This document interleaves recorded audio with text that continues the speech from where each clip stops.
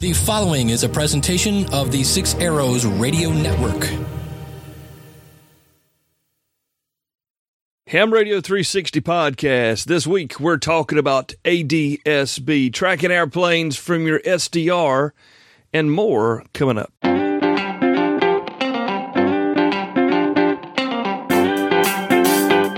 MTCRadio.com presents Ham Radio 360, the podcast. Brought to you by Elecraft. Now, here's your host, Kel Nelson, K4CDN. So welcome into another episode of Ham Radio 360 podcast. It's your bi-weekly conversational topical program about something in the amateur radio hobby. Now, of course, next week and every other week from this show, we have the Workbench with George and Jeremy. Those guys do a great job, deep technical stuff. If you're into that end of the hobby. Myself, personally, not really that guy, but that's okay because this hobby is so big. There's so many things to participate in and to enjoy.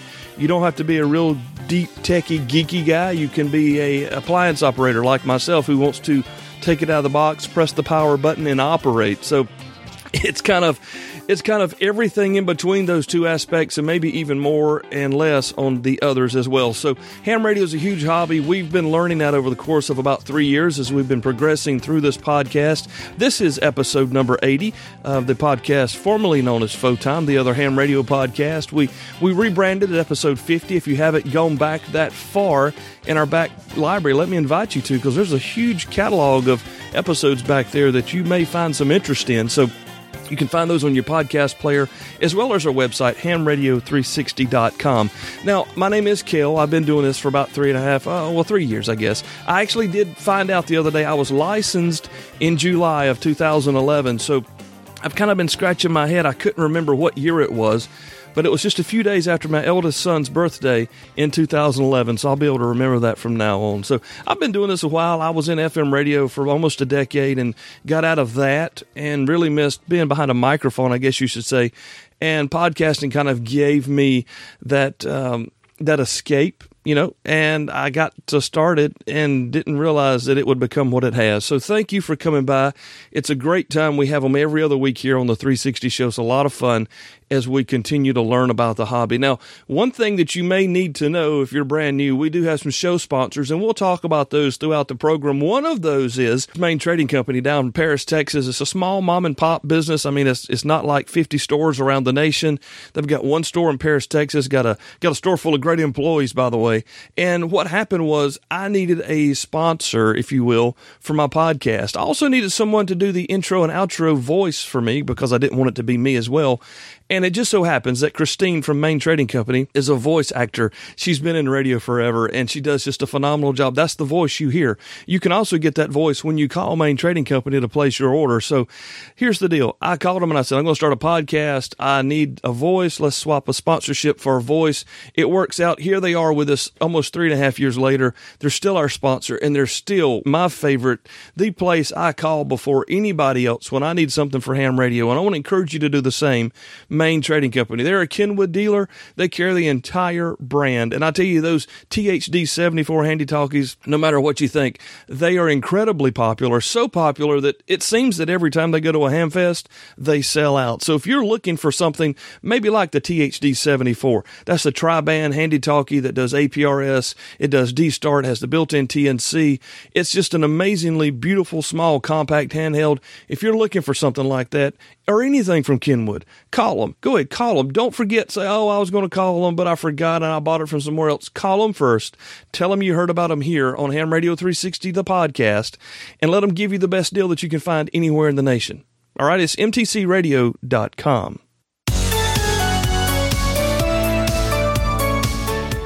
So on this episode of Ham Radio 360, we're going to be learning about something that I've done before, but I'm still not completely satisfied that I know how to do it if I had to do it today, and that is ADSB. Now, we're going to talk to someone whose Twitter handle is Exploding Lemur, which, it's going to be an exciting show when we have someone with that sort of personality.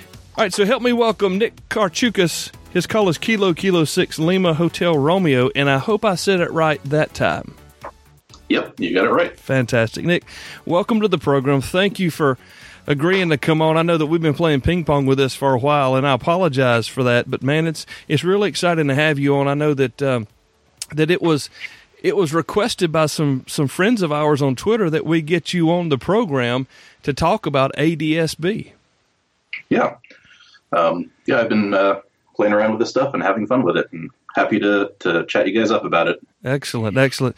Tell us real quick, Nick, about being an amateur radio. I started with a KK4 call. You have a KK6 call.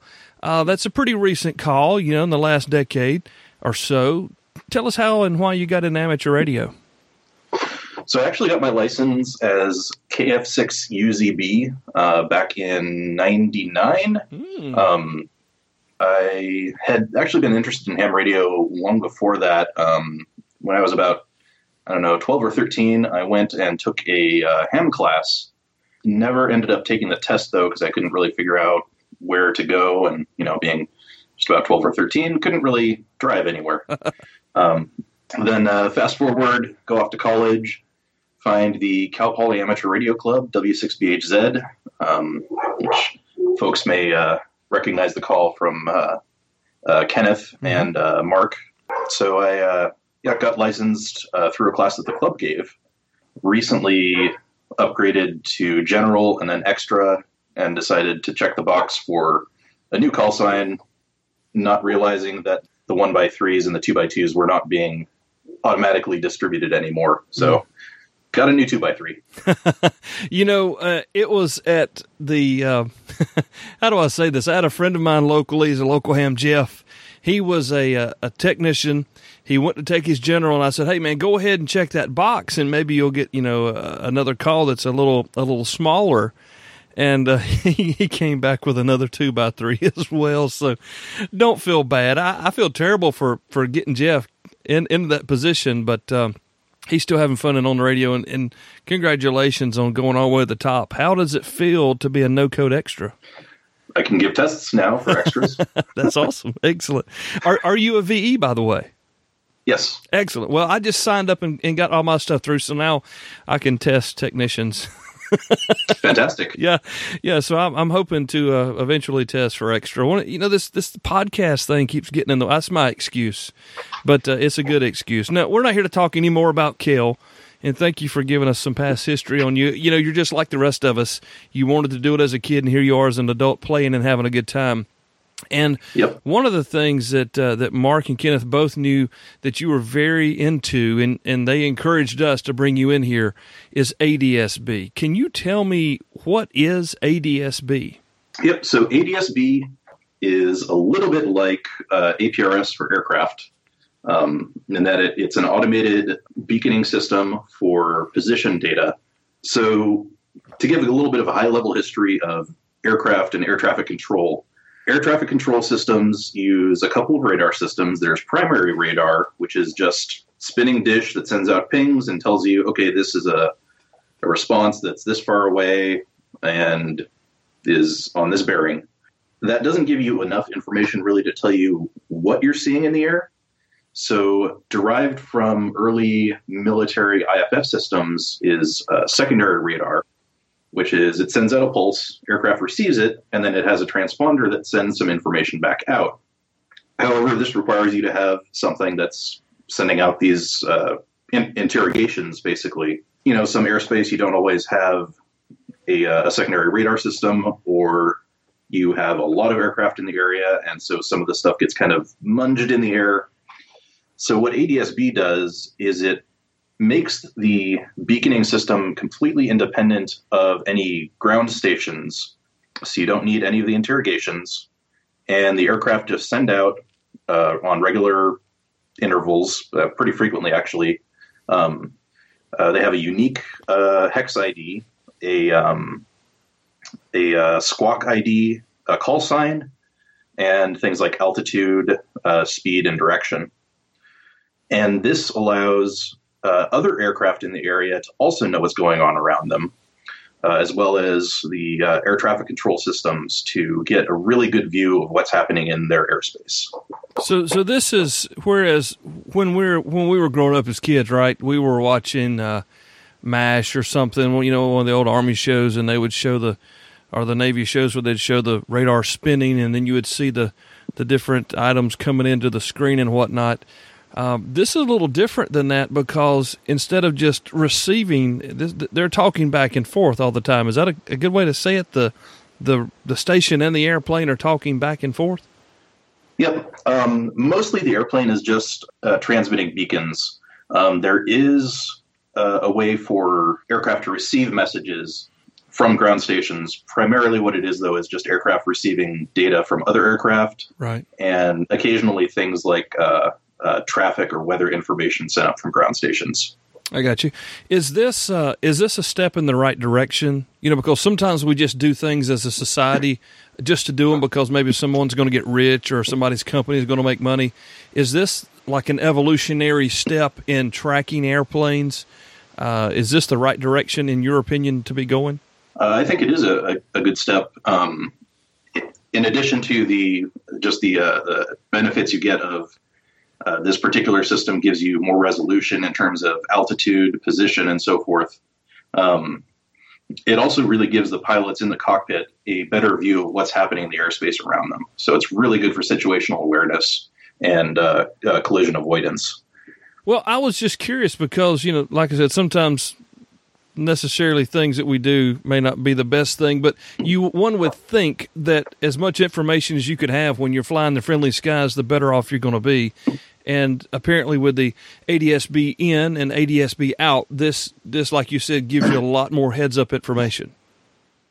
Yep. There was a neat video I saw on YouTube where somebody had an ADS-B in system, ADS-B in being an aircraft capable of receiving from other aircraft. Out is just the beacon component. Anyway, this aircraft was equipped with ADS-B in, and every once in a while you hear this voice say, "Traffic 1 mile above," or something like that. And it was calling out aircraft that were approaching this pilot's position.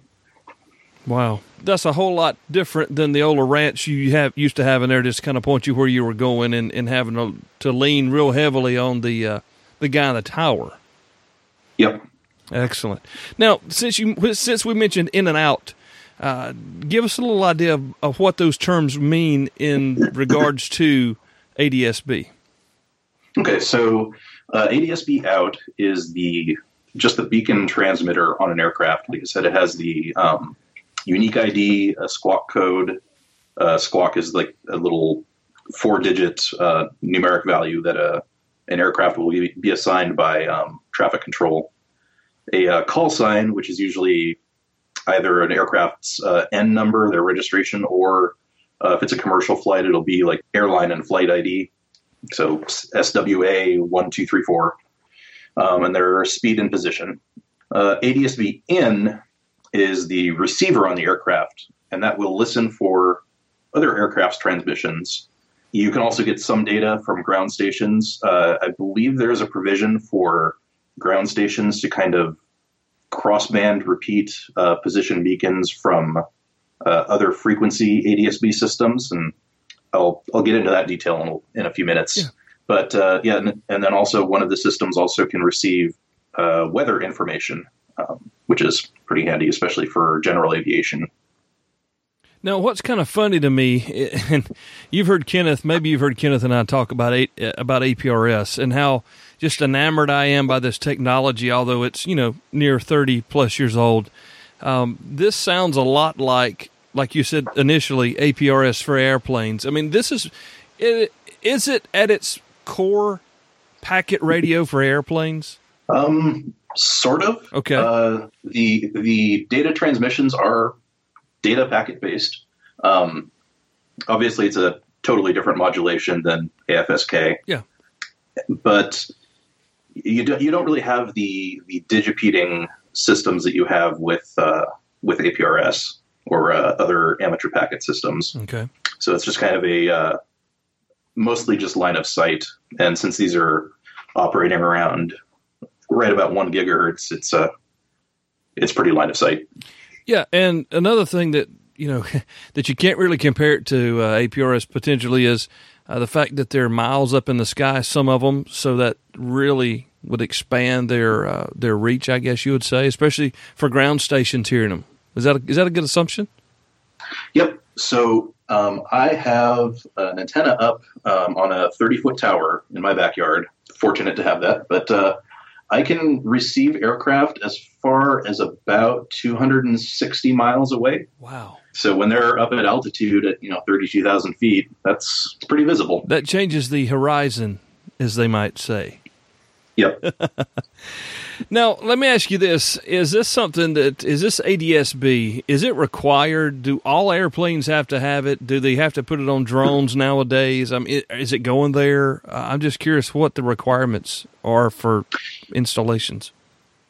I don't know where things are going for drones. I do know for other manned aircraft that the FAA is requiring ADS-B systems as of January 1st, 2020.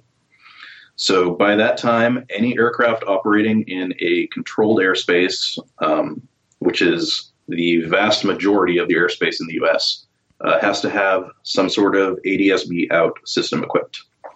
Now, is this something that the pilots or private owners are just going to be, mad about doing, or is this a $500 mod they put in their plane and they're good to go? You may not know that question. If you don't, it's okay. I just thought I'd ask. I don't know. I think some existing secondary radar beacons can be modified to operate as ADS-B beacons. So something with backing up a little bit to the secondary radar, what are called Mode A and Mode C beacons, transponders, operate in the same frequency as ADS-B. And then there's an enhancement on those transponders called Mode S transponders that actually uses the same packet and modulation format as ADS-B that operates in that same band. Mm-hmm. And those Mode S transponders are the ones that are pretty easily converted over to an ADS-B. Now that's convenient. Beacon. Yeah, that's convenient. Yep. Somebody at least was thinking a little far forward on that, I guess. I know that we're talking about ADS-B here. I know that there are particular frequencies. We're going to talk about those in just a minute. We've got Nick here on with us. His call is Kilo 6 Lima Hotel Romeo. And thanks to Kenneth and Mark for putting us together. We're learning about ADS-B. Something, like I said, I've tried before, put the pie somewhere. I couldn't do it again today if Gerald wasn't here. So we're going to continue to learn about this thing and talk about the frequencies here in just a second on Ham Radio 360.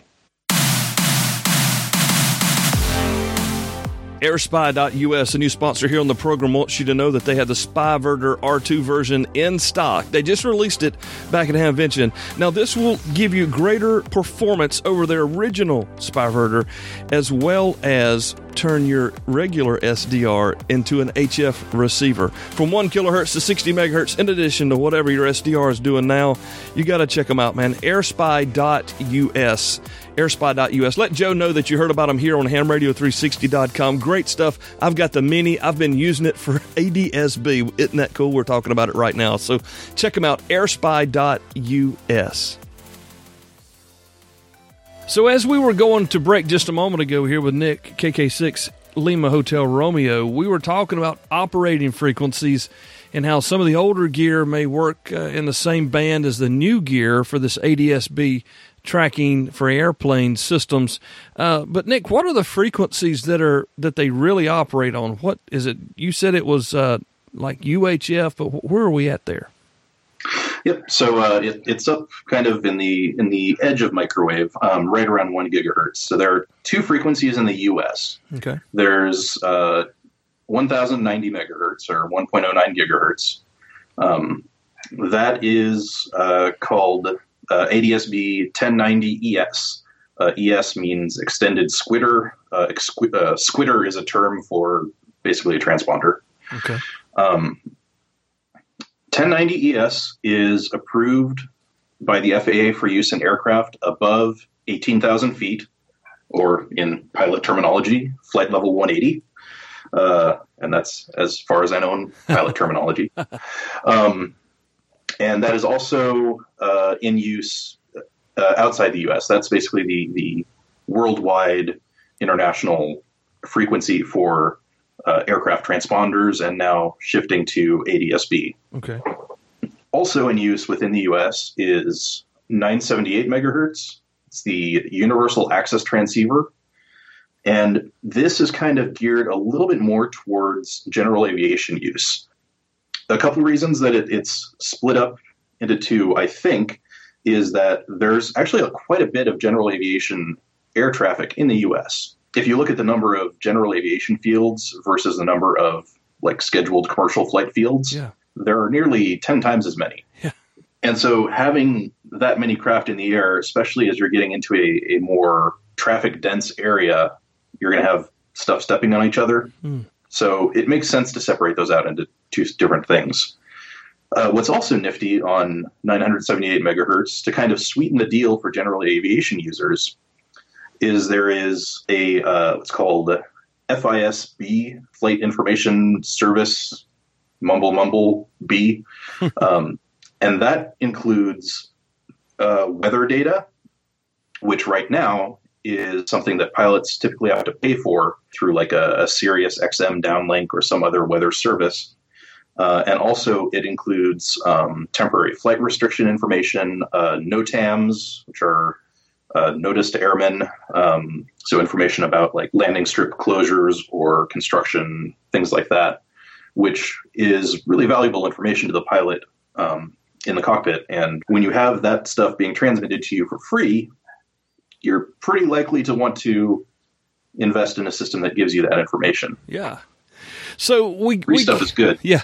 When I think of ADS-B, and this just shows my ignorance. I didn't even know about 978, but I always hear 1090, 1090, 1090. Would I be wrong to say if you're listening to 1090, that's where you hear a lot of stuff, but are we missing anything by not monitoring 978? Yep. So you are not necessarily going to see a lot of the general aviation stuff going on in your area. So I have a little GA airstrip just south of my house. They fly out of there for skydiving. Okay. And, you know, I'll hear a plane buzzing around, and I'll go look on my map. And, hey, look, there's a plane on my map right near my house. It's pretty cool. But those are transmitting on the 978 UAT system. And so if I was only monitoring 1090 megahertz, I would not be seeing that other traffic. And in my opinion, that's where kind of some of the more interesting stuff is, because that's the little plane flying around that I can see to 3,000-4,000 feet up versus, oh, look, there's an airliner at 30,000 feet in the traffic lane. Yeah. Well, see, I didn't realize that because I don't have a lot of air traffic around. I actually get more military traffic than I see of anything down here. But I didn't realize that. Now, I'm going to kind of get away from here, and I'll be back in a minute, guys. But I'm curious. So, if I take like the SDR dongle and I'm using, this is kind of a pre-question to a question I'm supposed to ask later. But I can use the same equipment to listen to 978 than I can to 1090. Yep, you'll just need two of them. Okay. Why would you want to listen to ADS-B? Like you said, if you're geeky and are interested in aviation, you get to see all the aircraft around you. If you want to get into more seeing what aircraft are flying around kind of on a national or international level, a lot of these companies like FlightAware and Plane Finder and so forth that do these flight tracking services and show live flight maps, they have software available where you grab their software, install it on your device like a Raspberry Pi or computer or whatever. You feed them information from your receiver, and they get basically a free ground station, and then they'll usually give you a premium access to their sites. You can get the whatever premium features they have, tracking of or alerts on flights, things like that. Just kind of neat. Now, here's me being me. Is that like a crutch that this service is kind of leaning on, or is it just like a perk to have extra ground stations reporting into? That's a good question. I think they are fairly dependent on the flight tracking community and all the people with these stations sending them data.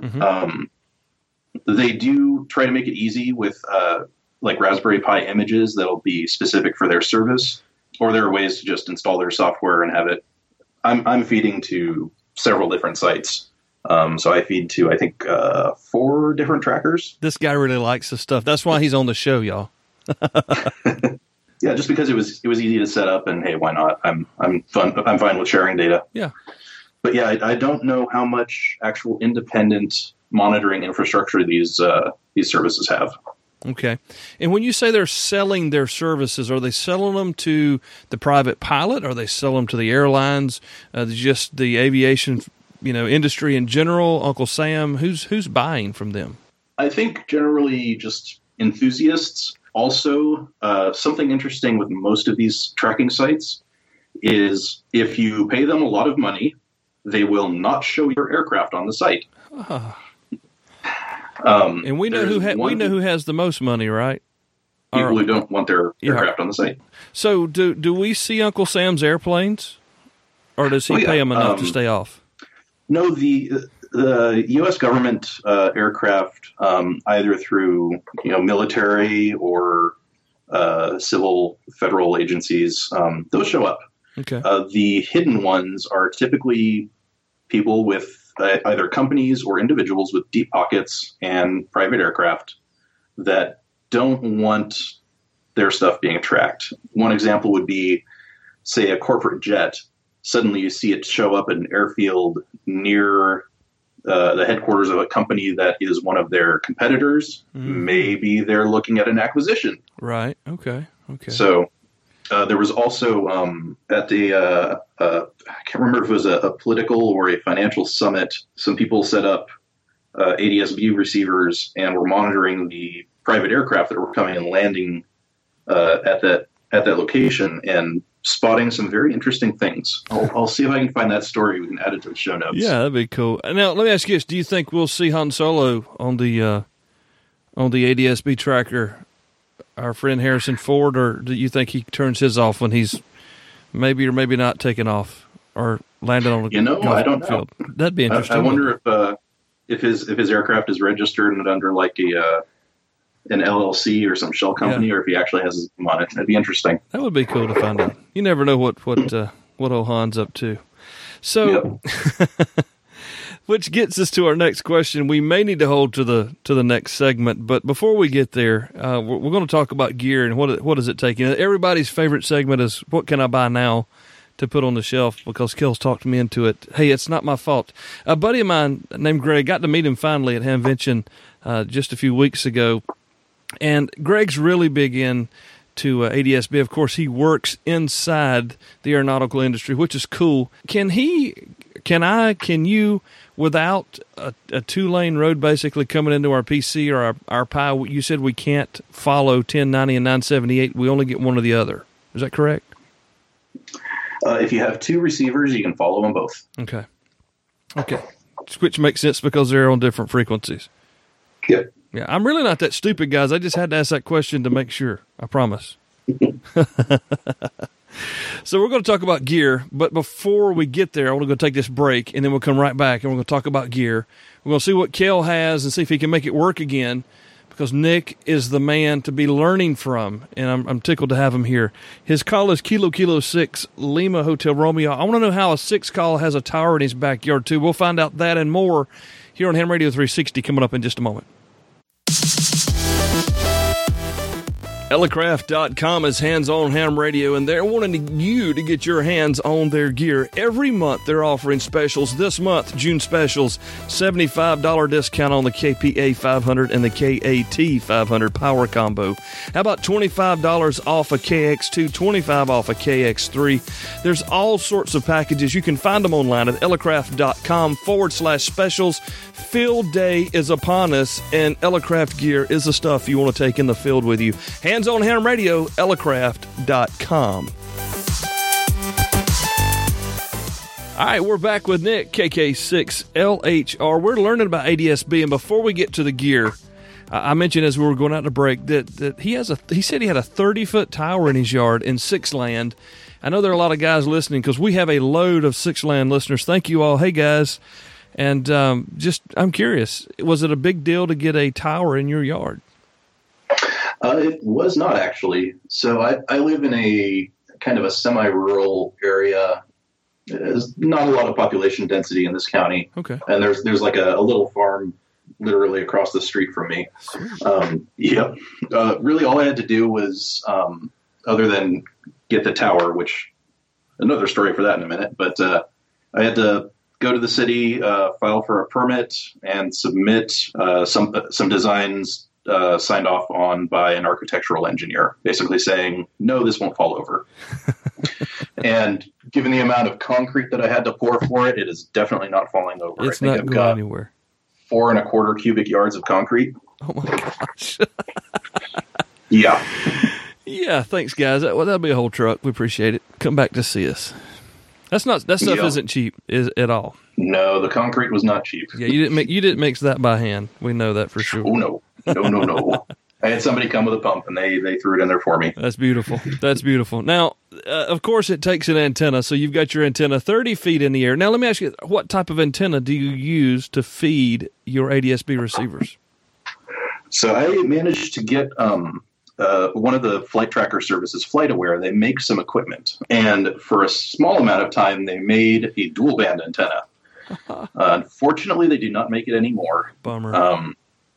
But you can still get both 1090 and 978 separate antennas if you like. But this is a dual band antenna, and I threw it up on the top of the tower. I also put a low noise amplifier up there just to overcome feed line loss, because when you got 50 feet of even LMR 400 at 1 gigahertz, it's not so good. Yeah. And then for completeness sake, I put a high pass filter on there that I designed to keep it from getting saturated by any of my VHF and UHF gear, which is also up on the tower. Nice. You thought about it all. And you did this as you were installing the antenna on the tower. It wasn't an afterthought or anything. No. I put the antenna up there along with this little box that has the filter and LNA in it, and that feeds back down to my house. Can you help us understand what an LNA is in elementary terms? An LNA, a low noise amplifier, is an amplifier that creates low noise. It's made so that it doesn't introduce a lot of noise into a system when it is put in place, so it doesn't increase the noise floor by a significant margin. But it does kind of boost up a wide swath of signal. Most of them are pretty wideband, which is yet another reason I had to put the filter in front of this one. So it, when you're doing stuff, especially that has high frequency over a long feed line, and you're receiving signals that can be fairly weak, like these aircraft that are 200 plus miles away, you want to get as much signal out of your system as you can. So an LNA up at the antenna, mind you, will definitely help with that. If you put an LNA down at the end of a really long feed line, it's not going to help quite as much because you've already lost most of the signal in the feed line. But if you get it up high, right up at the antenna, it can definitely help things out. LNA is a term that I hear a lot personally as I hear guys talk about their SDRs, their dongles, listening to whatever. And sometimes, we forget that these 3-letter acronyms get lost on some people. They just, they hear it, and people just automatically assume that they know what an LNA is. So it's an amplifier that helps you increase the receivability of the signals that you're getting from the top end, and basically helps push it down the feed line into your receivers. Yep. That's the South Carolina explanation. I won't charge anybody for that one. But, so tell us about the high-pass filter. You said you put a high-pass filter up there as well? Yep. Or a low-pass? It was a high-pass. Okay. So it cuts off anything below about 850 megahertz. So I've got my VHF and UHF antennas up on the tower, and they're located about 5 feet below the ADS-B antenna, but still close enough that I didn't want to saturate the LNA with anything when I transmit on those. So this was just something that I modeled in the software package is called QUX, the Quite Universal Circuit Simulator. And I just threw in some values, and I said, okay, I want this to be my, pass point, this to be my minus 3D point. And it gave me some capacitor and inductor values. And then I went shopping at DigiKey for stuff that was sort of close-ish to those values. Yeah. And then actually used an SDR to test them too. Now it sounds like we're in an episode of Workbench. That sounds like a great Workbench project, actually. That sounds like it would be a lot of fun to get that together and build. You need to be on with George and Jeremy to talk about that one day. We'll put that in the show notes. Yeah, that'd be, I mean, honestly, that would be really cool to be able to build your own filters like that because, you know, like you're talking about, you've got a definitive need and then you just created the product to fit your needs specifically. That's what ham radio is. I love that, man. That's awesome. Good stuff. Now, that's at the top end. You got a dual band antenna, which we can't get anymore, but we know that like the ADSB people still make these really nice fiberglass antennas. AirSpy.us, I believe, sells them as well. Matter of fact, when we were at Hamvention, I bought a AirSpy Mini, and I also bought their little magnet mount cut to ADSB 1090 to use just to have it because I didn't have one. So I haven't played with that yet, but I'm getting close. So we need a way to receive the signal. Now, how are we going to process it? What do we use? What type of computer processing do we need to make this happen? I recently upgraded to a vastly overpowered computer for this. But previously, I was using a Raspberry Pi 2. Okay. And decoding both 1090 and 978 simultaneously. I think only took about 25% CPU total. So a Raspberry Pi 2 will do a dual band receiver. I was worried about mine doing a single band 1090. So realistically, it could do a lot more than that, or some more than that if it needed to. Yep. Wow. Okay, so we got a Raspberry Pi or an old laptop running Linux or Windows? There are a couple of applications for Windows. I am not as familiar with them. Okay. Most of my SDR stuff I do on Linux. Well, we need to learn more about Linux anyway, so let's talk about that. All right. Okay. Do you want me to talk about the hard way or the easy way first? This is Kel's show. Let's talk about the easy way first. Okay. The easy way is you go to adsbreceiver.net. Put that in the show notes, and you can go there and download an SD card image for your Raspberry Pi, and that comes with pretty much all the software you need to get a system online. You can do just 1090 or both 1090 and 978. If it sees two dongles, it'll say, "Oh, hey, I can do both," and then you just run a little setup script and tell it, "This is my username on this site. This is my username on this site," and so forth. And it'll start feeding all the data out. It'll give you a little map display that you can see for your local traffic. And that's pretty much all you got to do. Now, here's the problem that I ran into, Nick. I have no network to play with. I don't have the data to just burn sending the ADSD people something to look at. Can this ADSBreceiver.net, can it be used offline, meaning off of a network, not connected to the internet, or is it internet dependent? It is sort of internet dependent. Okay. So the internet dependent component, if you're just looking at things locally, is it does need to go out to like Google Maps or some other map service just to get the map rendered on your browser screen. Okay. I don't think there's a way to do offline maps with it. That's actually something I'm looking into for a different project for somebody. Another episode of Workbench. Here we go. Yep. Well, that's pretty cool because I'll tell you about what I've tried in the past later, but that was kind of the thing I kept running into was getting a map to stay current or keeping a map on the display because I didn't have an internet service to feed my Raspberry Pi. So you said that was the easy way, and that was adsbreceiver.net. We'll have that in the show notes, of course. And it sounded really simple. Even I could probably do it, but maybe. I'm not the Linux guy, but you said there's a hard way. How hard is the hard way? That depends how familiar you are with Linux. So that is, of course, the way I went. So what I did is I downloaded a number of software packages separately. There are two packages for receiving and decoding the data. There's a program called Dump 1090 and Dump 978. Those are the applications that actually connect to the RTL SDR or other SDR dongle and convert the data from the dongle into just little packets of position information. Then I downloaded the clients for FlightAware, Flight Radar 24, and Plane Finder. Modified the startup scripts for 2 of them because I didn't like it that they were running as root. I'm a least privileges kind of guy when it comes to system administration, and root is the user that has access to absolutely everything. And I didn't really think they needed access to that, so I fixed it. I got you.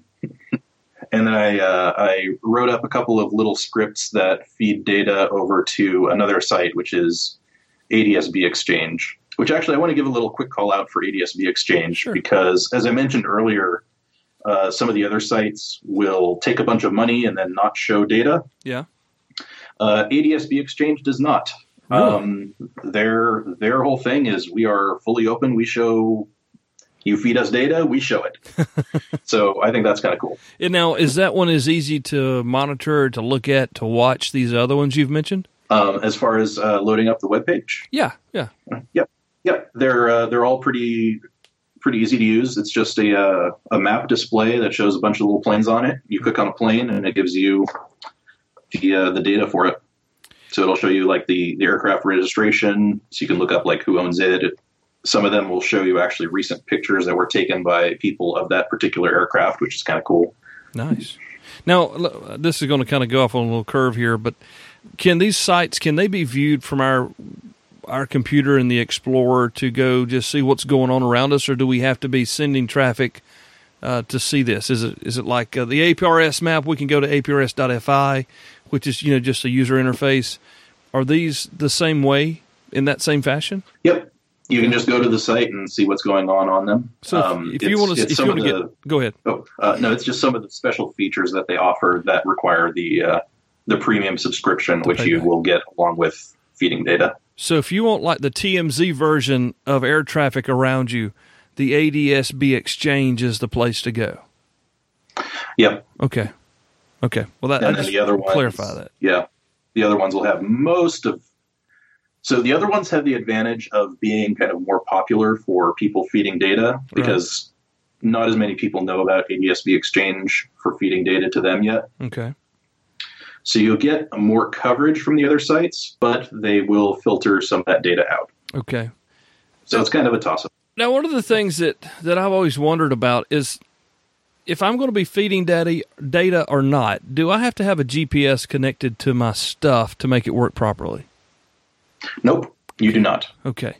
If you want to, you can put in your coordinates into your receiver, and that helps when doing multilateration positioning of the Mode S transponders. So jumping back a little, the Mode S transponders are the ones that send out a little pulse of data on 1090 megahertz when they're interrogated by a secondary radar system. That transponder message, all it has is the squawk code, an ID, and altitude. It doesn't have position. So what these sites do with all of their receivers is when all of these receivers receive this Mode S transponder beacon, they timestamp it, send that information up, and then the actual position of that beacon gets calculated based on the time difference of arrival on the various stations. Who thought of this? I mean, really? Somebody smarter than Kel. But yeah, that's pretty nifty. Yeah, it is pretty sick. So I want to break here real quick, but I want to come back and keep talking about gear because I know people, we kind of went through it fast. I want to go back through it, Kel speed, and we're going to keep talking to Nick. His call is KK6 Lima Hotel Romeo. You're listening to Ham Radio 360, the podcast.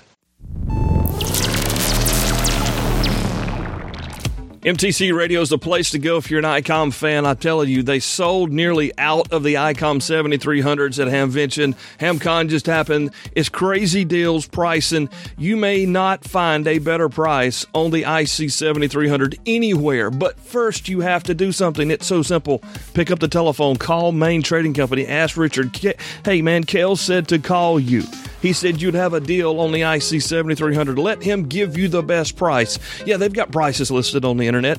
Everybody does. Call them, compare prices, do your shopping, get your IC7300. It's the hottest thing going. Get it in time for Field Day. It's almost here. Order now. Get your thing. Have it ready to go for Field Day. The ICOM IC7300 from MTCRadio.com. Let them know Kel sent you. MTCRadio.com.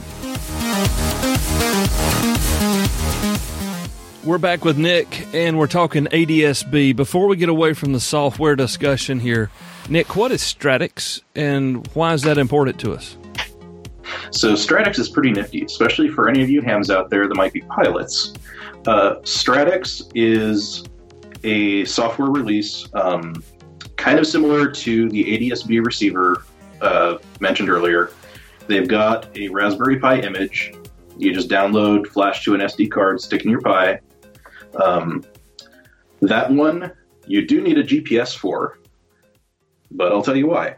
So you plug in a GPS, you plug in one or two receivers to get 1090, 978, or both.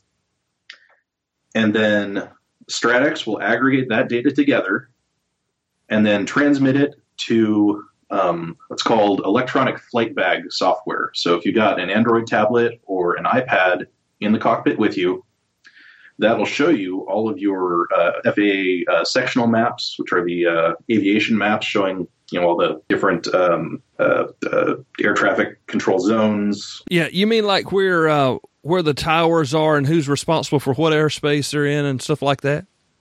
Exactly, the different airspace areas and so forth. And that goes to your iPad or your Android tablet. Yep. And so you'll have some electronic flight bag software that displays that, and then it'll connect to the Raspberry Pi running Stratix, and that will then show your position on the map, as well as the positions of all the other aircraft around you. And I'm not sure if some of them have specific anti-collision features, but I imagine if something's coming close, it'll probably pop something up and tell you. So that gives you just a little bit of extra information in the cockpit without having to spend, thousands of dollars on some Garmin glass cockpit thing.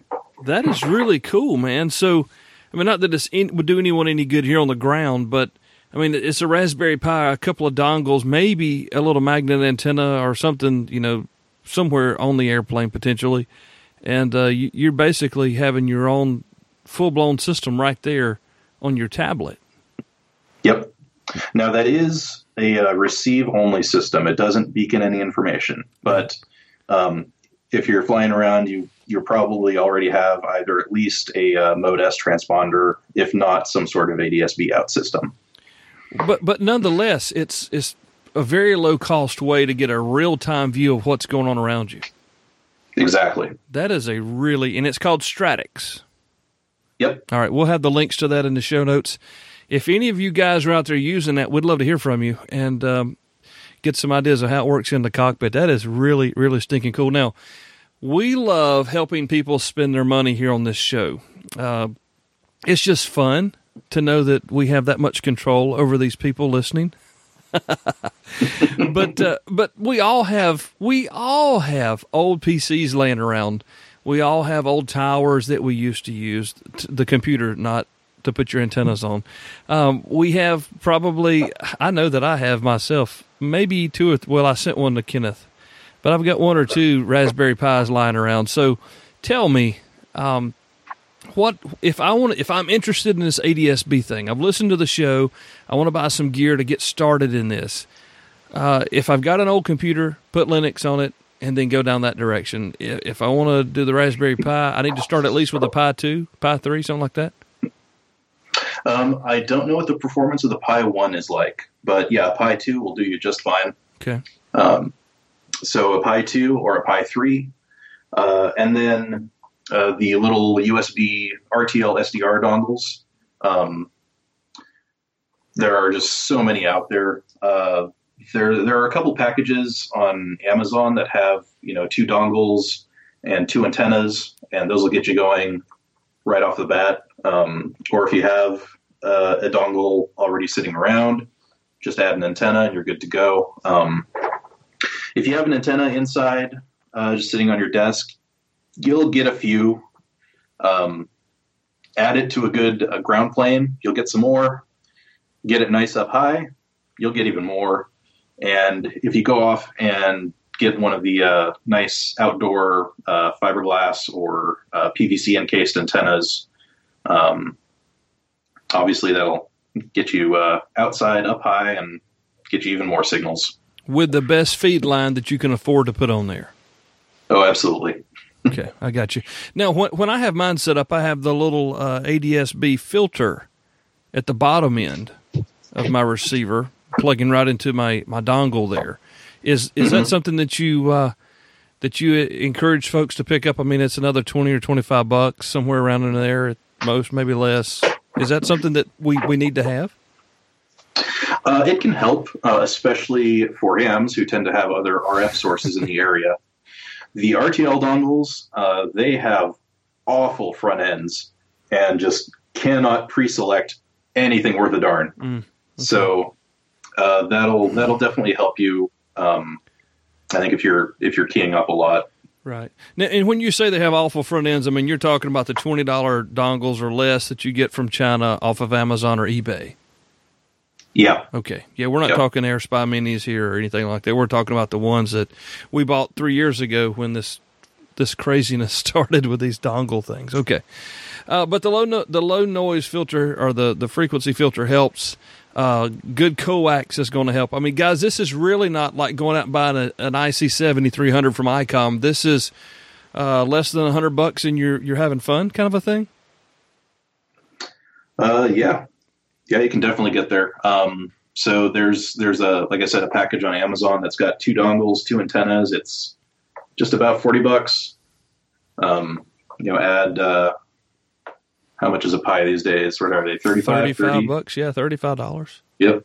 And then $5 or $10 for an SD card, and you're good to go. Wow, this may be the cheapest thing we've done yet. So let's say we don't want to use a Pi. Let's say we've got an old laptop the battery's gone, so we just leave it plugged in. There are options to use Windows software that maybe you're not completely familiar with, but they're out there nonetheless, and that's a pretty reasonable option as well. Yep. There's a package called, I believe it's Plane Plotter, and also Virtual Radar Server. I think Virtual Radar Server just does display. Plane Plotter, I think that one's like $25 or $35. But that's what you would use to then connect to your dongle and then feed data out to other sites. I think it has a map as well. Okay. And that's one of the things that you really need to think about here. If this is something that you're interested in, a lot of the software can be had for free if you're willing to give them back what you're seeing. It's just where I'm at in the position with the internet connection here. That's not really something that I want to burn my bandwidth doing. I have to go around a sideways there, but it's really not a big deal. Like I said, Gerald helped me get up and running with the Dump 1090. I was watching airplanes, and I don't know what it was about it. I mean, back when I was a kid, I watched Iron Eagle and wanted to be in the Air Force, and so I've always loved aviation. A friend of mine, Chris, his dad used to have an airplane, his little Navion. We went up a couple of times. It had a lot of fun. I'm not a pilot. I took one flying lesson and decided that I'd rather have my Harley and bought that instead. But I don't have any of those left anymore. But anyway, there's just something really cool. It's kind of like APRS. Seeing things moving, and that you're getting it not from the internet. Maybe that's the draw for me, is that I'm getting this live, this real thing happening. That's not necessarily for what I'm seeing with my receivers. It's not using the internet. I'm actually seeing it in real time over RF. Maybe that's why I'm attracted to it. And, you guys listening, you may like that as well. I don't know. But to me, it was pretty cool to sit here and watch the planes fly over the house. I thought it was pretty neat. Yeah, I like it for that aspect, too. I know I get to look and see, okay, this is the stuff that's going on right around me. And that's just really neat to see. Yeah, I mean, we're stuck down here. The laws of gravity, and they're up there using the law of lift.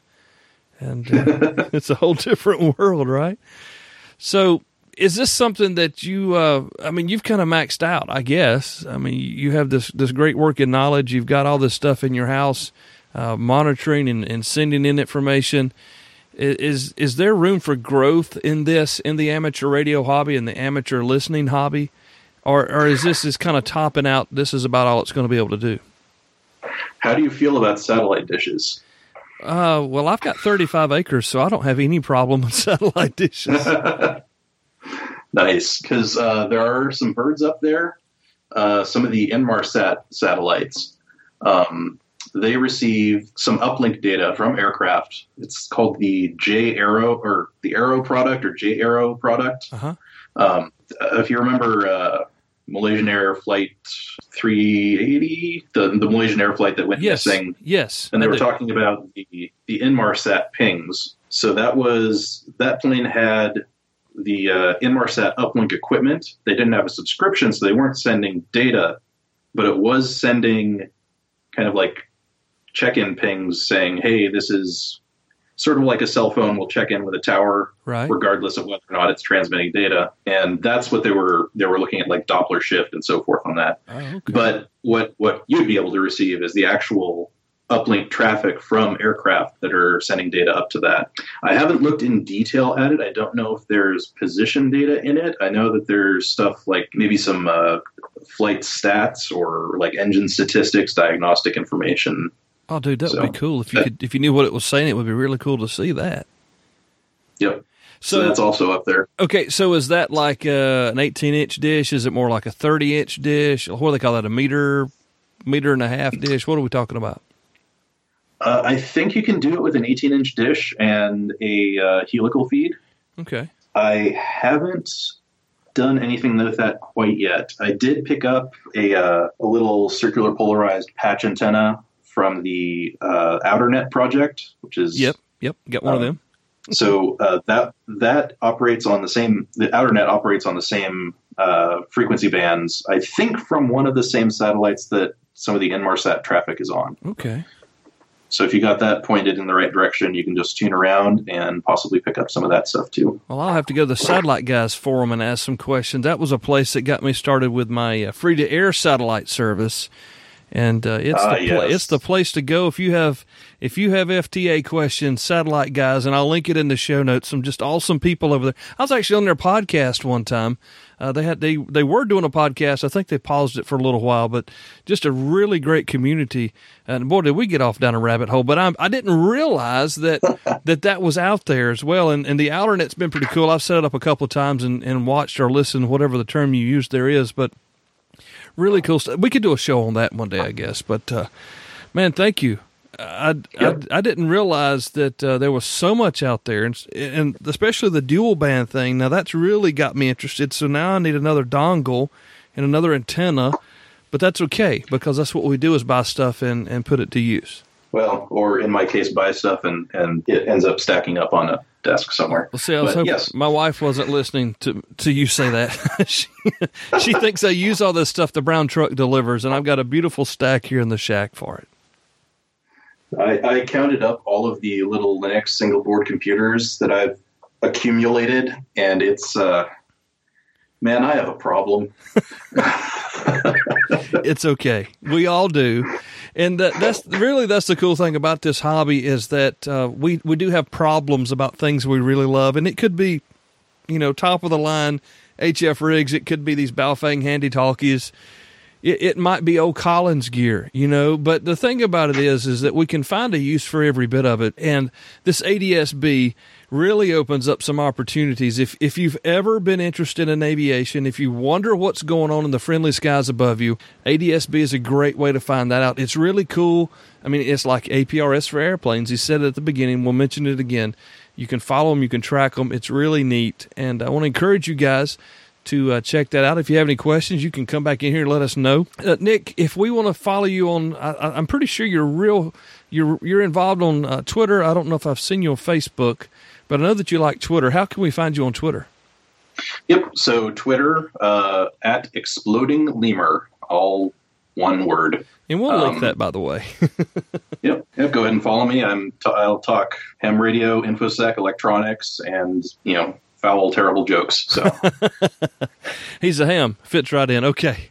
Well, Nick, we really appreciate you having come on here with us, and teaching me and us about ADSB.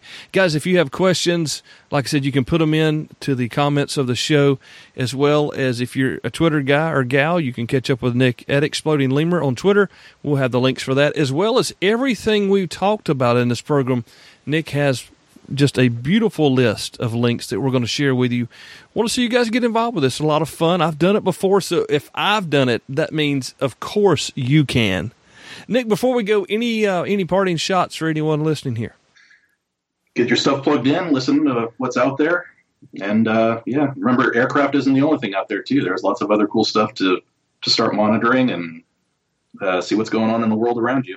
And that could lead us into another show. We may need to address that here off the air. Nick, thank you very much for coming by. Been nice chatting with us. Call, ladies and gentlemen, KK6 Lima Hotel Romeo. Nick, we'll catch up with you soon, I'm sure. Yep, thank you.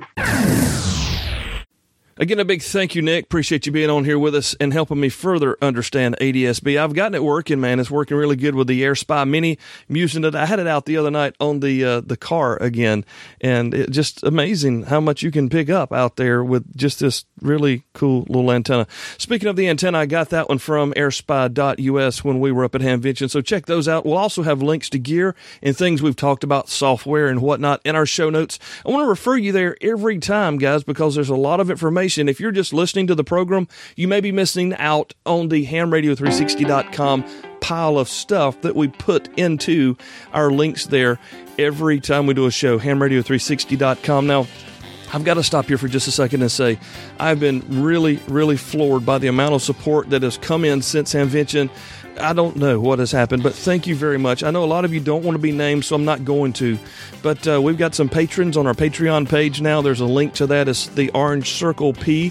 This says thank you for our support in the sidebar, as well as the support tab.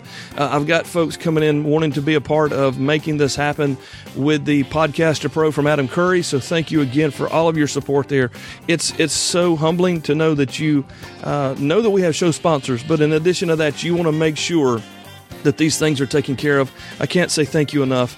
I'm not going to name you because I know, like I said, some of you don't want to be named, but thank you, thank you, thank you. And if you're interested in that, just click on the support tab there, hamradio360.com. Really appreciate you listening, telling your buddies about it. You know, it was so cool to see, hey, my friend told me this. My friend told me about your show there, and getting to know you guys at Hamvention. So if you've got a friend who's into ham, maybe they haven't gotten into ham, but you want to kind of push them that way, send them over here, man. We'd love to have some time with them and be able to share with what we've got going on. Again, thank you very much for listening. I appreciate everybody. I hope you have a great week coming up. Field Day's right around the corner. Get your stuff together. It's going to be a good time. Maybe I'll catch you on the air. We'll see you next time. Again, thank you for listening. We appreciate you. God bless you. It's 73, y'all.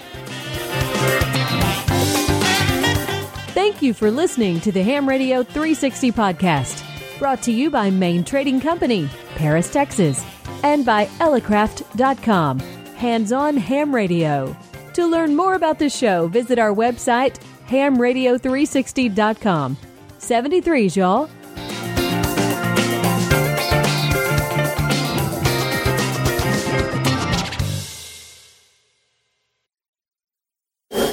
And now, here's your host.